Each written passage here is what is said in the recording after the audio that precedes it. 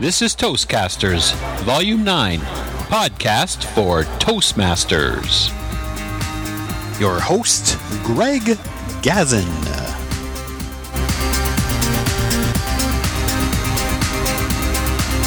Today's podcast, why you should attend conferences and conventions. Conferences and conventions can be phenomenal experiences, but sometimes at Toastmasters, it takes us that first step to experience our first conference or convention to really help us decide that, yes, we want to do this, yes, we want to go. So today we're going to talk to three Toastmasters, one that's been to one conference, another that is going on his third, and then another one that let's just say he's attended N number of conferences. Very many, 60 or 75, I'm not sure on the exact number. Now, the one thing I'd like to mention is the difference between a conference and a convention.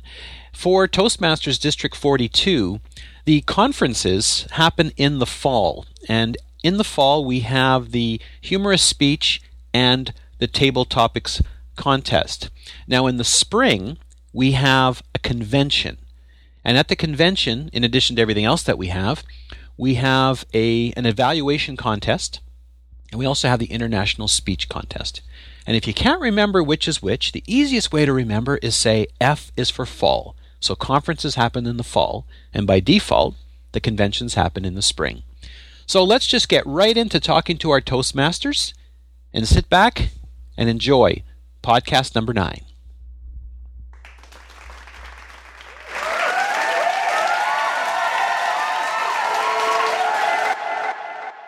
Okay, we have a special guest with us. It's Ganga Dekka. He's a member of Colt Discovery. He joined Colt Discovery last summer, and then in November he went to his first conference in the fall. So Ganga, give us your insight. Give us your take on the conference convention. Well, the conference was a wonderful experience for me. I will say it in the words of Julius Caesar. I came, I saw, and I fell in love. So it was fantastic, really. So this was my first experience with a convention, and I really fell in love. What kind of advice can you give for someone who's thinking of attending for the first time? Well, my advice will be that everyone must go to the convention and see and get this experience. It's a really fantastic experience. It's a lifetime experience. I mean, unless you go and see it yourself, you can't imagine how wonderful, how fantastic it is to have the experience with the other Toastmasters.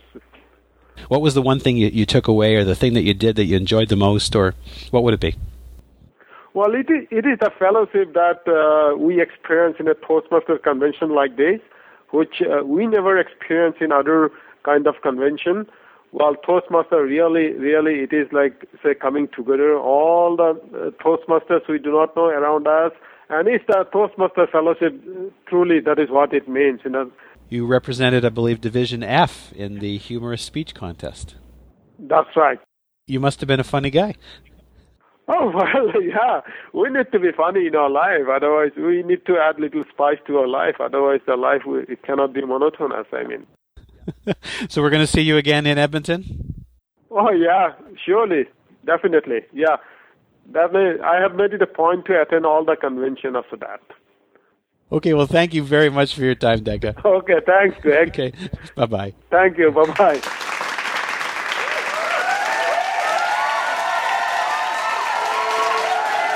Okay, we have Alex Nielsen here, VP of Education for New Entrepreneurs Toastmasters. Alex, give us your take on conferences and conventions. Well, I remember the first conference I went to was about almost 2 years ago now, and I really wasn't sure what I was getting into, a little nervous about it, but once I got there down in Lethbridge, I realized that, I had nothing to worry about because, when you get there, it's like you're part of the family. You're part of the Toastmasters family. And you're really welcomed aboard, and you get to meet lots of people. The other kind of takeaway I got was the speakers. The first speaker I saw was a world champion of speaking in 2001, Darren LaCroix, and just seeing him in the flesh, giving tips on speeches and that type of thing was well worth the trip. And you made some new friends along the way, didn't you? Yeah, I did. In particular, I met a really good friend of mine now, Willard Robitaille, I met him on the bus going down, and we just happened to sit beside each other. And Willard's a really interesting guy. He has about 2 GTMs and counting. That's the other thing, is you really get a chance to network with people and make some lasting friendships and connections. So I think that's another benefit. So the journey has its own rewards. Well, Alex, thank you very much, and see you again at the Edmonton Convention. Great. Thanks a lot, Greg. Thanks a lot. Bye-bye.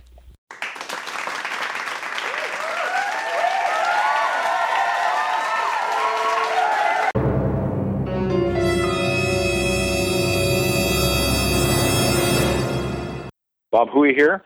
So why would you want to go to the conference in Edmonton? I'll tell you a number of reasons why you want to go. One, you're going to learn some stuff that you wouldn't get in your Toastmaster club. You're also going to get a chance to meet people from all over Saskatchewan and Alberta, which will open venues for new friendships and exchanges of ideas.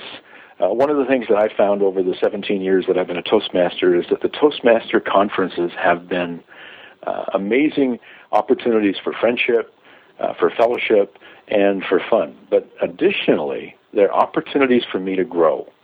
They give me a chance to move ahead in my career. They give me a chance to share ideas with other people. They give me a chance to take things back to my club to make my club better. And I think sometimes that's the key, is to move outside and realize that there's a bigger world outside of your club. And you begin by coming to a conference. Is this your 17th? I have gone to, between attending and speaking at conferences, I probably have been to 60 or 70 Toastmaster conferences in the last 17 years. And you find you get excited each time? Oh, sure. I look forward to it. I just, sometimes I can't go. Like, for example, there were, I can't remember which year it was, a couple of years back. It was the spring. I was in London, Ontario at their conference speaking, and then in the fall I was in Sioux City, Iowa, or vice versa, and I didn't get to any of the conferences in District 42 that year, and I missed it because I missed the people, I missed the connections. And one of the things that I tell people about going to conferences is a lot of times you will learn more in the halls than you will in the breakout sessions or listening to the keynote speakers, even though lots of times I've been that keynote speaker. Because I'm being honest. When I go to, for example, when I go to CAPS conferences or NSA conferences, it's the people you meet that open the doors and share the ideas. And it's those sort of seemingly offhand remarks that sometimes are those little gems that you take home. And I look forward to that because I know that's going to happen.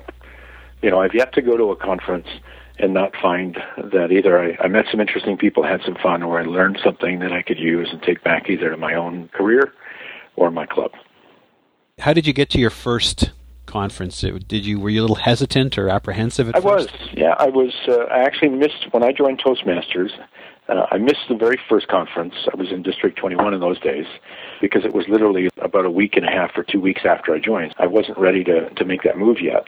And then some of the people in my club came back and were just bragging on this and how about this, and this was great. And so I went to the next one. I signed up right away. That excited me. And with the exception of when I had to be working, I never missed another one. When I'm available, unless I have to be working someplace, I'm at a conference. Because I believe that, one, as long as I'm active in Toastmasters, I want to be there. Two, every time I've gone, I've had fun. I've met people that have been interesting. I've gotten ideas for speeches and for educational points. I've found people that were able to add resources to what I'm doing for my clients. And plus it's nice to meet people from around the district. I think that's one of the other things. It's a gathering point, which is, like in the old days, people used to travel and they'd have little parties because they'd have to travel by wagon and they'd get together maybe once in a year. We're doing something similar. We get together twice a year and we get a chance to share ideas. We get a chance to share stories. We get a chance to say, hey, here's what I'm challenging. Here's what's happening in my club, those kinds of things. I just find them a huge value. When you think about it, if you go into the corporate world, what the cost of a conference or a convention, if you talk about the keynote session, if you talk about the food, if you talk about the educationals, each one of those, if you add them up, the costs that people have to incur for our our conferences are so inexpensive. Our conferences are so underpriced. And I will say that because I've said that publicly a lot of times. We provide so much value by comparison for the money that we charge.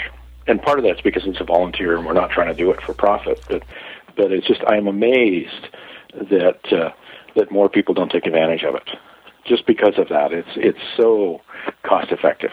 I mean, it's just, for the $180 or whatever it is for your registration, plus sharing a room with somebody and a little bit of driving and gas and stuff. It's, I mean, I sign up regularly for other conferences where my registration fee is more than that, more than the sum total of coming to this one.